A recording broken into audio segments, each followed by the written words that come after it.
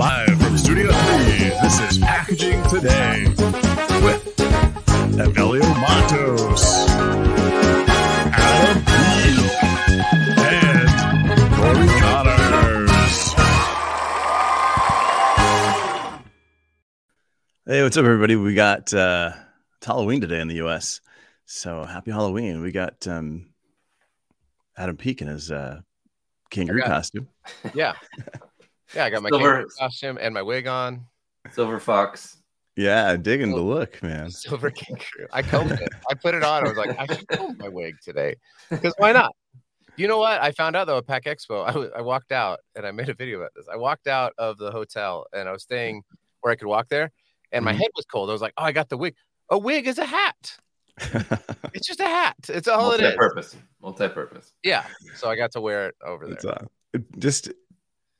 We also got Corey Connors at Corrugated on the TikToks and the YouTubes and everywhere. So host Sustainable Packaging Podcast. Good morning. Is that what your hair would really look like? What would your hair really look like? What, did you have curly hair? This is a good question. Did you have red hair? So, I did have pretty curly hair as a kid. Wow, it was pretty. It was beautiful. I had a mullet. I would shave, I shaved the word Shaq into the side of my head once. I had steps. I get the Nike swoosh. I had all sorts of stuff. But yeah, so it was curly as it grew out, but it was like super flat up top. And so I don't really know. And then I started losing my hair up top at about 26. And I call it the Andre Agassi principle. I don't know if you remember. Andre Agassi was like image is everything. He had the beautiful flowing hair. And then he started going bald and he's just like, F it. And he just shaved it.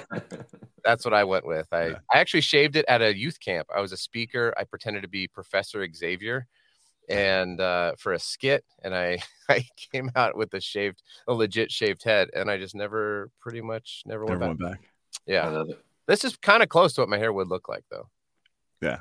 So you can imagine. Looks good, man. Very distinguished. Yeah, digging the look. Hard to get used to for sure. Yeah. All right, so what do we got going on today? If you're watching this, we'd love to know where you're watching from. We got Canada already.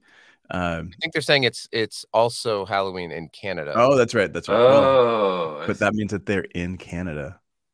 Maybe, or they just have knowledge of Canada that I have recently learned about the entire country and of Canada. I know everything now because I've been right.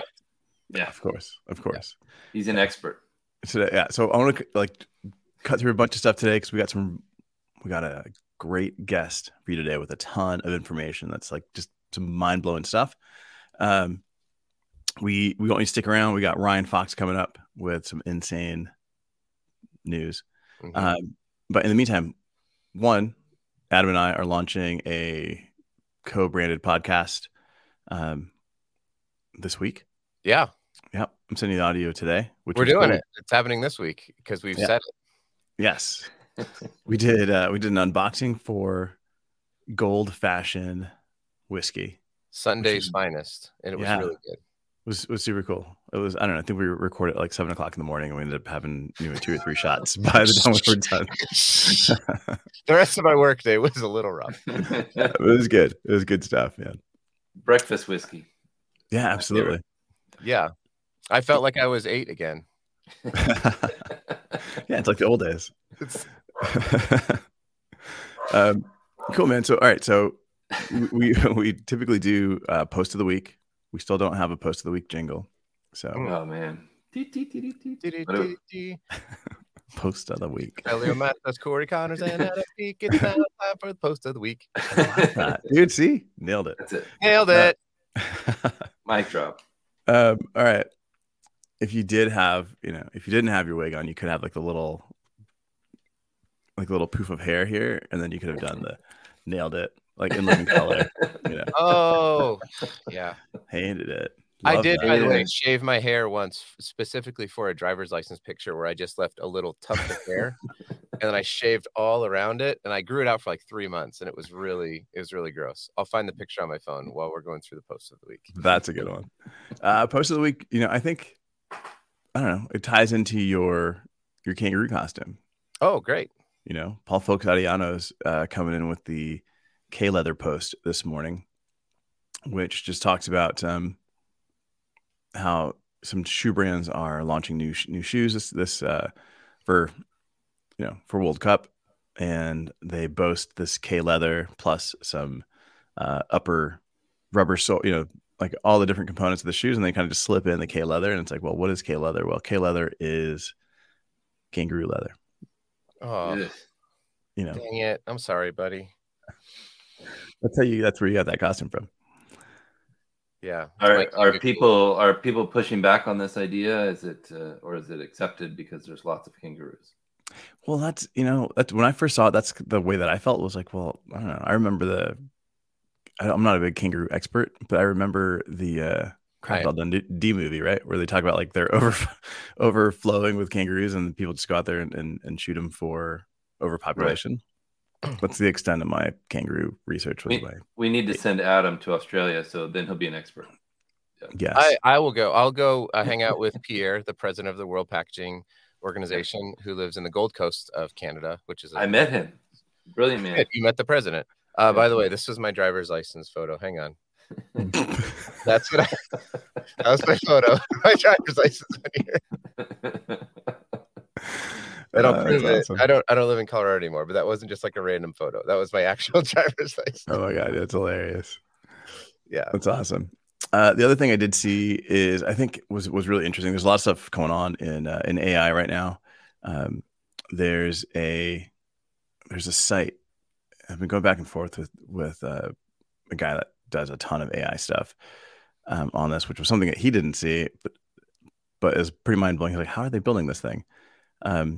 One, it's called Interior AI, and Interior AI basically allows you to go into post pictures of your room into this website, and it'll come back to you and give you decorate it. Yeah, give you like multiple options. Awesome. And then there's Avatar AI, which is the same thing. So I'm going to share my screen here because this is leading to packaging. Yeah, where's this going? Where's this going, Avelio? Yeah, this is an AI today. No, it's not, but it's leading to packaging. All right. Packaging AI, which is going to be nuts. So let me share my screen here.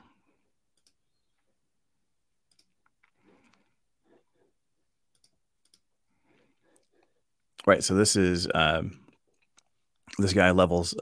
He does Levels.io, but it's basically, you post your picture in here. You give it like 20 pictures. It's $30. Yesterday, it was $10. Like he literally launched this yesterday, and within 24 hours made, I think it was like, because he's building live, I think he made like $11,000 yesterday. So now he's triple the price to continue growing this thing. But yeah, so you post 20 pictures of yourself, and then what happens is it'll come back to you with all these AI generated images that you can use as avatars. You can get a 6-pack. Look at that. That's all you got to do. But interesting, because then he like built this as well, which was Interior AI, and it's the same thing, right? You post pictures of your room, and it comes back, and you put in different prompt words, and it decorates your entire room. So, all that to say, I've seen a few people using AI for packaging.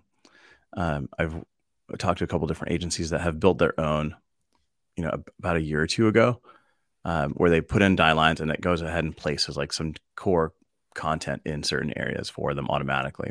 And it makes things a lot faster. But that's going to lead to like full AI packaging design pretty quickly here. Yeah. Which, I don't know, like as a designer, at first you're like, well, that's kind of scary. But then it's also like, well, that will make my job a lot easier.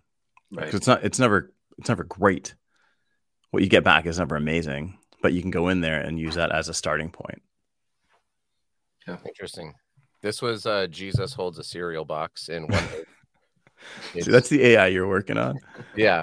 That's that was one of them. So in case anyone wants images of that. Yeah, I agree. I mean, I think it would be really useful. I mean, not only from a design perspective, but also using it from a proofing standpoint, being able to quick turn stuff. I mean, there's a lot of things that have to happen in our world that people are not the best equipped to do. And it's okay that we're not best equipped to do that, because let's go do things we're best equipped to do. Exactly. Like, seems like an opportunity. Hey, when is this going to be AI? When are there just going to be AI packaging hosts? Yeah. Right. Yeah. Virtual Corey and virtual Adam coming live. Well, we'll talk about this and we'll just jump to Ryan Fox in a second. Yeah. But did you hear the Joe Rogan, Steve Jobs interview? Oh, that was all done in AI? It was all AI. Yeah. Insane. And it was like a real interview. Like, he was asking real questions and you were getting real answers. And Joe Rogan was not real, and Steve Jobs obviously dead. Wait, what? But I mean, but it happened. I think it was like 2 weeks ago that they put that out there. Yeah, that's amazing. So a completely AI podcast, and it sounded great. Yeah. And Steve Jobs was like, "Yeah, I love driving down the road. And I love listening to your episodes, and I love the banter." It was like supernatural. It was not. It was supernatural on Halloween. Hey, all right, but let's jump to our guest. So our guest, the Fox, collects cardboard. What does he collect, Adam? BMCs. He's the notorious BMC. Yeah, bad mother corgets. Shut your mouth. We should start calling them that right now. Yeah. Mr. Ryan Fox, how are you, sir? Good, thanks. How are you guys doing? Awesome. Welcome. What's up, Ryan? So Ryan is a Bloomberg Intelligence. Yeah. Yes. Which is insane. The box man. Yes. He's got a similar history to somebody that's on the show. Post in the comments if you know who he's basically a twin to. Yeah. Right. He went to Bible college. He's got lots of kids. Yeah. He went into packaging. Sounds weird. He went into packaging sales. What? Loves corrugated. Yeah. Loves corrugated. But he's really tall and has hair. My child is tall. And I have hair today. Look at this. We got fans already. Oh. Everybody's been waiting for Ryan Fox. Morning, George. All right. So for people who don't know, I work for Bloomberg Intelligence, and I collect data on the industry, and we try to provide data that hasn't been available. And for the last at least year, maybe two, industry data has not been widely available. It's only been made available every quarter. So we have some reporting that we do, and we collect data that gives people insights that are forward-looking every month. So it gives a 1 month forward-looking snapshot and a 3 month forward-looking snapshot about what might be coming. And what was really cool is our data showed really what was happening. We just got third quarter results in on Friday, and our data was a leading indicator showing kind of what we learned on Friday. So pretty neat stuff. The industry has been finding its balance after coming out of the pandemic and all of the shopping that people were doing online. Yeah. So performance was down. I don't think that surprised a lot of people because it could only come down. Yeah. It wasn't a sustainable pace. If you were buying boxes during the pandemic, lead times were sometimes 5, 6, 8 weeks, sometimes longer. And so the industry's been finding that sense of balance again. So what goes up does come back down, and we're seeing it come back down right now. And is it coming down to pre-pandemic levels, or has it passed? Come down further than that? So compared to 2019, it's down about 1%. And nothing crazy. But we kind of knew that it was going to regulate a little bit. So, and the numbers we'll be watching that to see. Ryan, you're talking about production. Yeah, production and shipments. Or demand, Yeah, so box shipments is kind of one of the metrics that people pay attention to. And so when you compare box shipments year over year, it was down around 4.5% year over year. But then when we compare it to 2019, it was down about just under 1%. No. So what can you tell us in terms of, volumes coming down, but it's just volume is coming down. right, So our across the reporting, board. so our reporting, we ask people what they think might happen in the next few months, and we anticipate that trend to continue, where overall box demand is down on a 2019 level, maybe even a little bit lower than that. Mm-hmm. So it's not news that people want to hear, but it's just the news. No, it is the news. So Ryan, when you say you're tracking like that kind of box demand, is that strictly tied to like consumer facing, like e-commerce, or is this looking at even like B2B box demand is also anticipated to be down or has been down? Yeah, all of the above. Okay.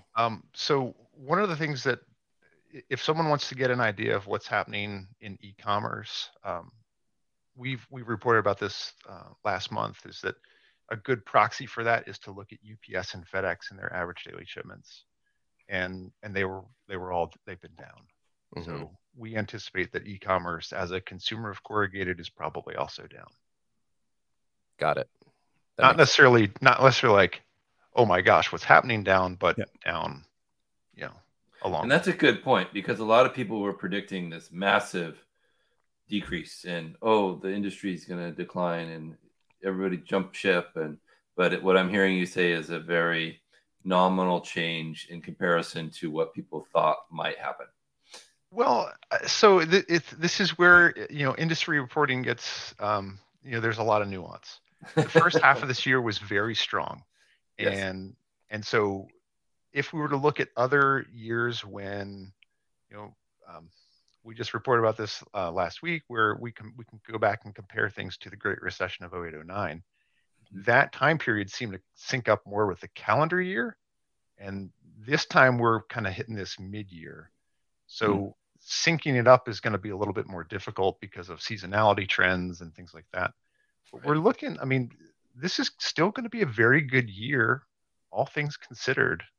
It's not like it's fallen off of a cliff. It's just finding its balance. Yeah. Do you expect, I don't know if this is part of the report or not, but as kind of that supply demand, where we had demand far outpacing supply, and now that's kind of that equilibrium is hitting. Is there any expectation that pricing should also start to it hasn't been growing near the pace it was, but I know that the pulp and paper has been a tough one to really track. And, we deal with it at Myers, both on the folding carton and the corrugate side. Is that also part of your report, kind of your forward looking, that there should be some stabilization there, or should we expect more fluctuations? So when supply and demand become out of equilibrium. Where's your crystal ball? Yeah, where's my crystal ball? It looks a little muddy right now. I'm curious if, as you're doing the research, like obviously you can only talk about your published research. So like, sure. Is there anything in the published research that you can report on, or is it purely speculative still? Well, I think right now it is speculative, but there is data to back up some of the thoughts and feelings we have about what might happen in the pricing market. It does not look good. I can say that. It's people in the industry know that prices are moving. How much are they moving? That is the question. And I don't know that anyone has a very clear answer to it. Right. But I expect prices to come down in next year, but I can't tell you how much because I don't know. Yeah, it would seem to me on a very basic macroeconomic level that when demand decreases and supply is increasing, that we should have pricing adjustments that are related to that, where there's more competitive, there's more competition, right? That's the whole point of the free market, is that you're going to have more people who are vying for the customers, the converters and the box plants. And so therefore the power to negotiate should return, instead of like, you'll get it when you get it, bud. All right. It's going to be there in 6 weeks, maybe 7, but you're lucky you even could place an order with us. Now it seems like it's kind of shifting to like, hey, we got stuff. You guys want it? Yeah. So the hard part right now is that while containerboard prices may come down and box prices might come down a little bit, there are a lot of other prices and like costs that have not gone down. Right. Mhm. Right. Employee labor is very not true. going away. It's very, very high. All of the costs that come along with employee Freight. labor. So Yeah. insurance, Mhm. freight is stabilized, but it's still pretty high. Diesel prices have somewhat stabilized, still very high. Energy costs are still, a factor, not nearly like they are in Europe, but there are a lot of things that are a bigger factor than they were kind of before the pandemic. And so that might influence how much or how little a price might move Right. next year. That's a great point. But I mean, if we look at the rest of the market beyond packaging and beyond corrugate, there's a lot of other areas where pricing should have come down, but Right. we're seeing record profits across the board. That seems to be the trend. So I'd be interested to see if that's going to happen in this space as well, where if Very true. nobody brings their pricing down, they just keep pumping their bags. Yeah, but at the end of the day, though, I think we are in a bit of a different market than some of those other markets where you're seeing these record profits, where if you have capacity, there are companies who are willing to say, okay, we were making X over a period of years, and now in order to keep our capacity, we'll take Y, and that you can't price fix that, right? Like that's just gonna, like, I can't imagine that there's gonna be, everyone is just gonna like hold the line, like Mel Gibson in The Patriot. That there will be companies who are like, well, we either hold the line or we shut down, and Right. you know what I'm saying? So And it's just hard. that was part of the data that came out this last week. I mean, we don't know fully yet, but the amount of downtime that paper mills took was incredibly large. Wow. Estimated somewhere near 1 million tons, which is a lot. It's like 10% less than what they would normally have made. Wow. So it was a pretty big swing that way. And that's 2021 through today. Well, that was just in the third quarter. Okay. So, paper mills that make corrugated boxes make somewhere around 40 million tons of paper a year. And so they made about 1 million tons less in the third quarter. All right. And then you'd also, and then there's a lot more machines that are coming online. Correct. Yeah, we're adding another 5% capacity Wow. in the near future. So yes, that gap between what's available and what the demand is like, it's going to grow. And you're just that speaking gap to grows. North America, right? This is all North America. Yeah, just speaking of North America. Wow. Just your customers. Specifically just yours. I wish. Yeah. 1 million tons. There's no plans to manufacture corrugated fiberboard out of kangaroo skins, correct? None that I know of. Okay, good. No, but all right. So we were down 1 million in terms of production. We're bringing on more machines, which are going to increase capacity at a point where we don't really need it. We're having shortages in other areas. Dude, I went to the grocery store yesterday to buy cheese for making my kids some snacks. I couldn't find cheese, and I'm like, what on earth? I'm like, maybe they're restocking. And I asked the guy, and he's like, no, there's a cheese shortage. Wow. And I'm like, that's stupid. And I look it up, and yeah, there's a cheese shortage. There's pet food shortages. There's all these different shortages that are happening, and a lot of it, one is due to labor costs, Right. and of course the drought. So like for dairy, I guess there's dairy darn farms are shutting down because they can't feed this cattle to then produce all the different products that they produce. Yeah. And then in terms of like the packaging, they can't get packaging. And if you're like for pet food, they're moving all the packaging, all the material to human food versus to pet food. So there's like no way to move this pet food around. And it's like this crazy cascade of shortages, some of which has a lot to do with the packaging. So it'll be interesting to see like how this pans out. Mm-hmm.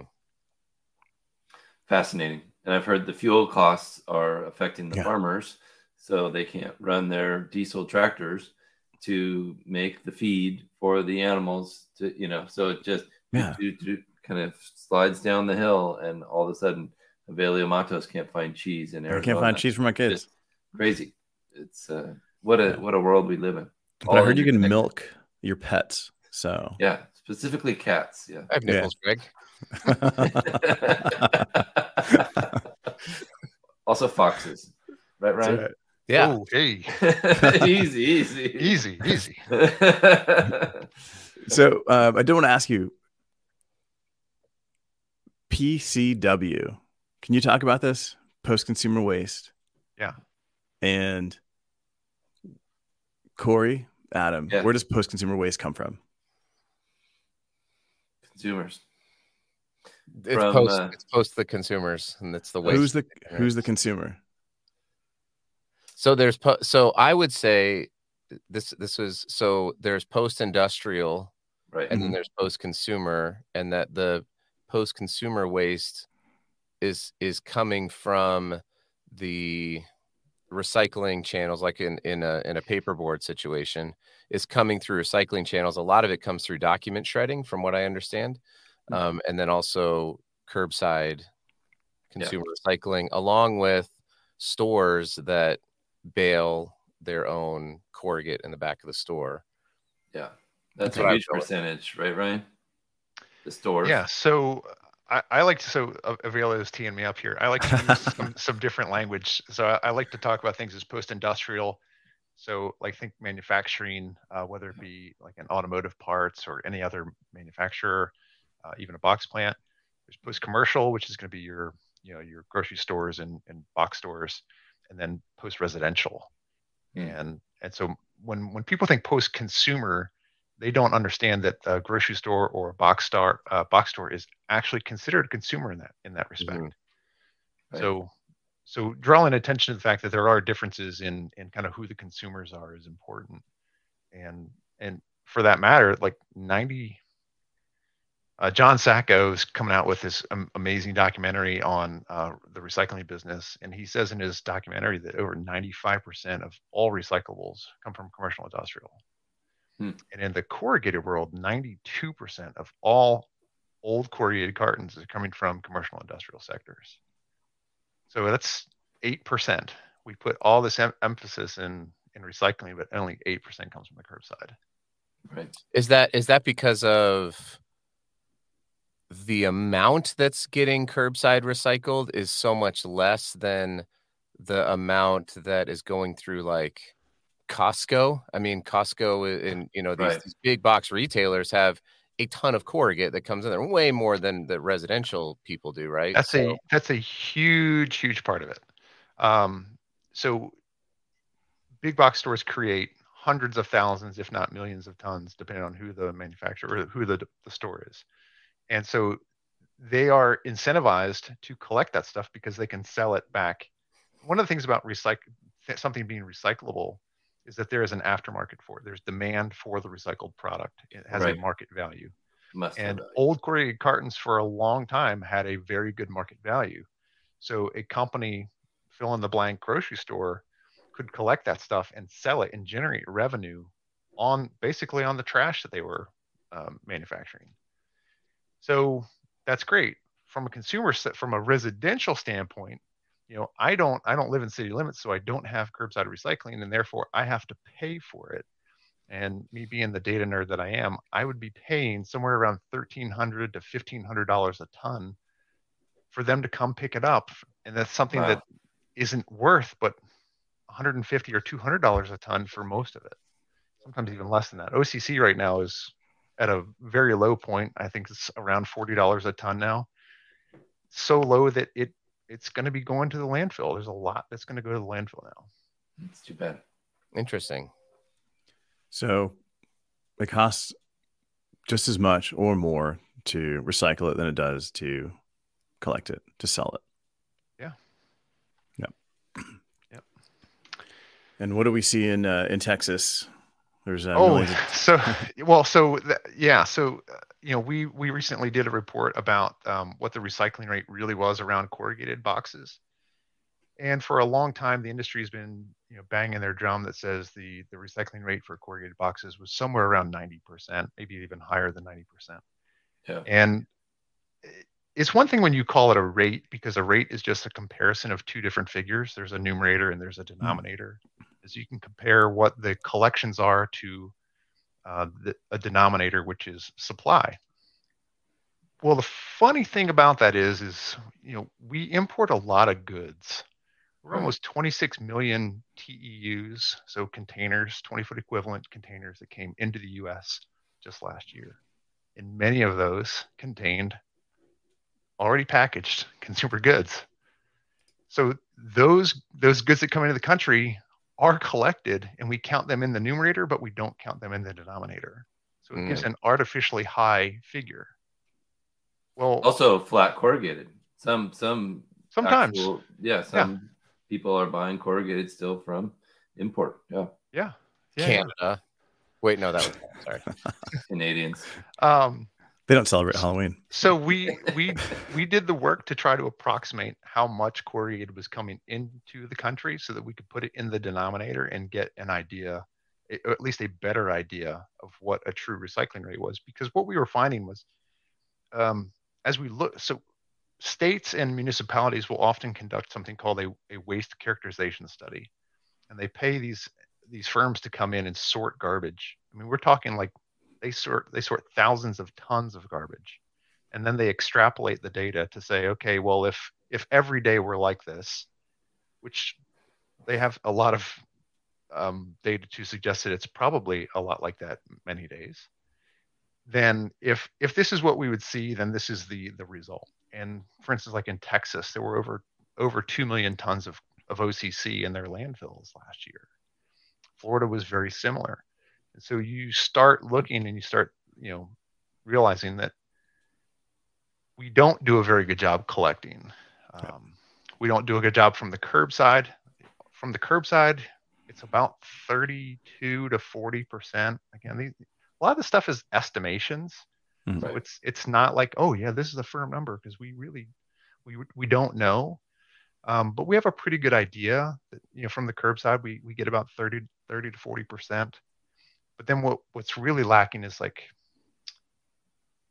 when you go to a construction site, there's construction demolition. Somebody's building a new house. Recycling doesn't really happen well right. at a construction site. So all of those dumpsters are full of corrugated. Well, not like completely full, but you start seeing things like that, and you see strip malls. There might be a dumpster in the back of a strip mall that's a regular dumpster for trash, and then there's a corrugated dumpster with a little slot in it. And how many times do people just rush and throw their boxes in the regular dumpster? Often. Yeah. So that's interesting. And I would imagine I was thinking about the similar thing with some of on the opposite end, some of the plastic percentage of recycling, where it's like, we only recycle 8% of like all plastic. And it's like, well, yeah, I think that the denominator is off, because it's like all plastic ever manufactured, not like plastic that can be recycled. Right. So not packaging. Right. So, I think that you're right. Like those ratios, the numbers can easily be skewed based on whatever the narrative is that you're trying to push. And so, kudos to you for saying, like, I don't have a narrative. And this is why I think a lot of people should connect and follow you that really care about this industry, because your narrative is like, we really want to get down to the truth for the industry so that we can start making better decisions. If everyone's just like, everything gets recycled, all corrugate gets recycled, it's great.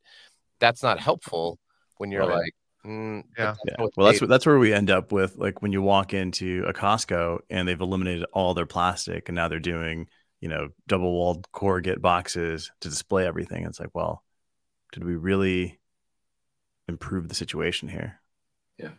Well, so I put that picture up a couple weeks ago, and it was not a for or against paper packaging. It was just an observation, because there were a lot of things that had to happen to facilitate that. I mean, equipment, processes, people buying different things. Very true. You know, and I think personally there are times when plastic packaging is a better choice than corrugated.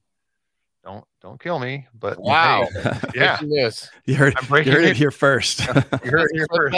Let's clip that and put it all over social media. Let's do it. You heard it here first. Yeah.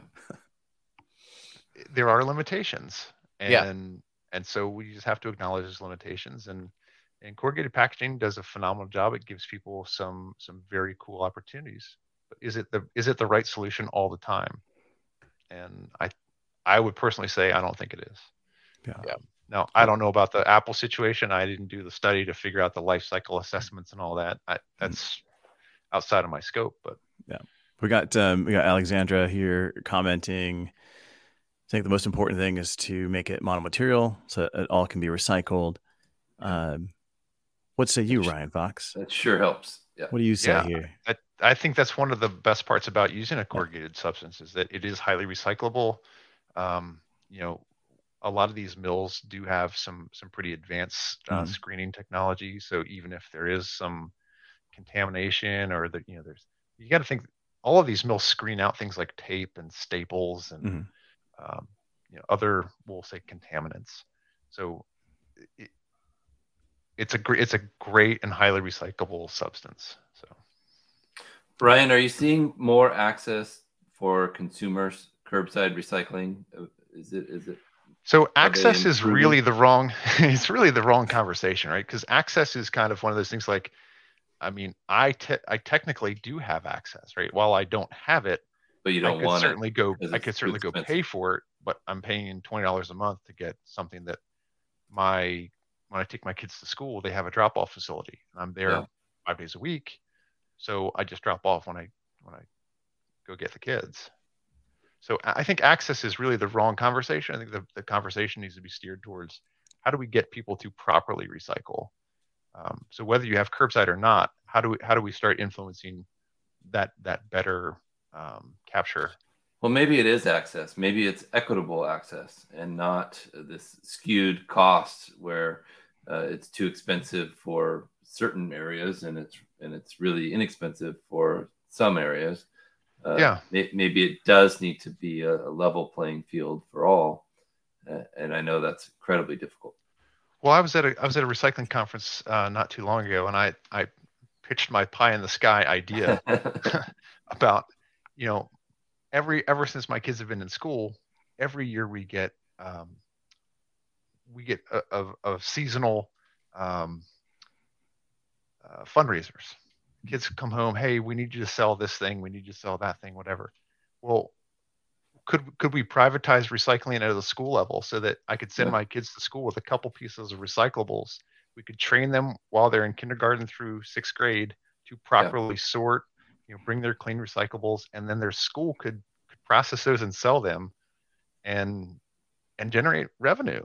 Now, I understand it's pie in the sky, like it's kind of utopian. I'm trying to think around which direction, how somebody's going to interpret that and twist it into something terrible. But they'd be, are we indoctrinating kids to be recyclable, to be recyclers?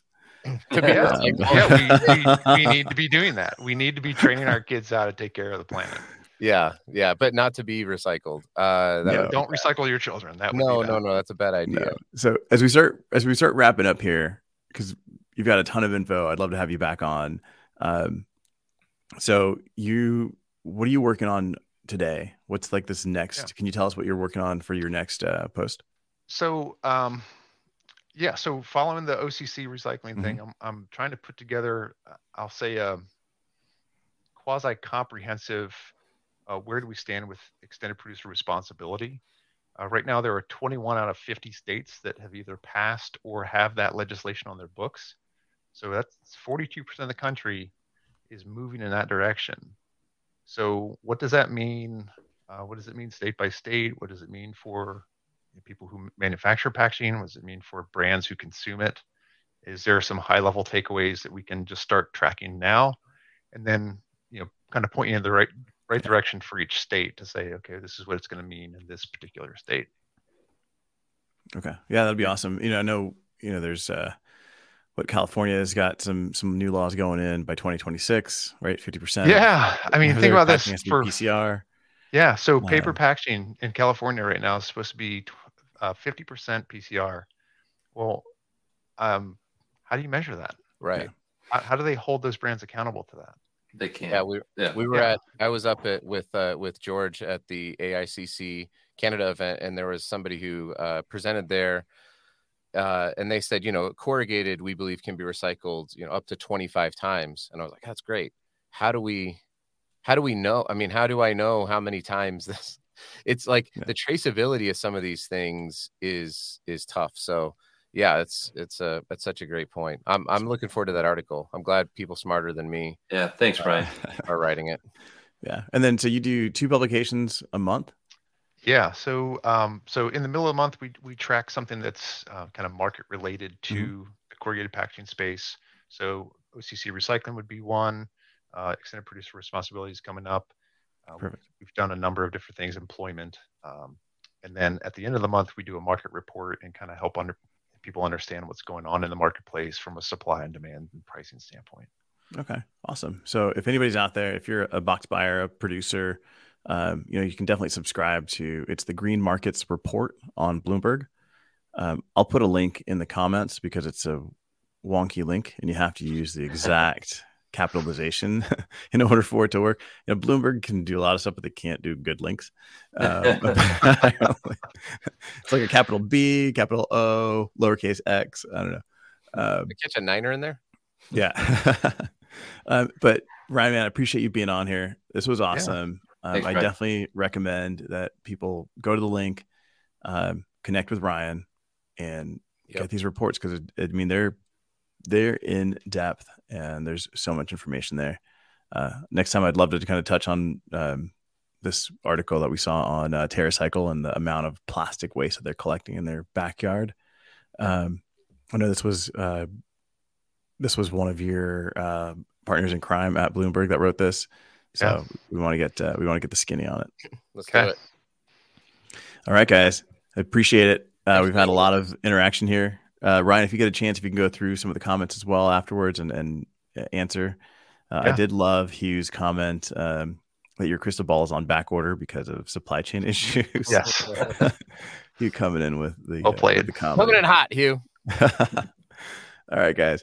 Thanks so much for joining. Like I said, keep commenting. The 4 of us will check it out and answer anything we got. We can help you with. All right, there goes Kayla there. And happy Halloween. Guys. That's right. Stay Except safe. in Canada. All right, guys. We'll see you. Bye. Live from Studio 3, this is Packaging Today with Evelio Matos.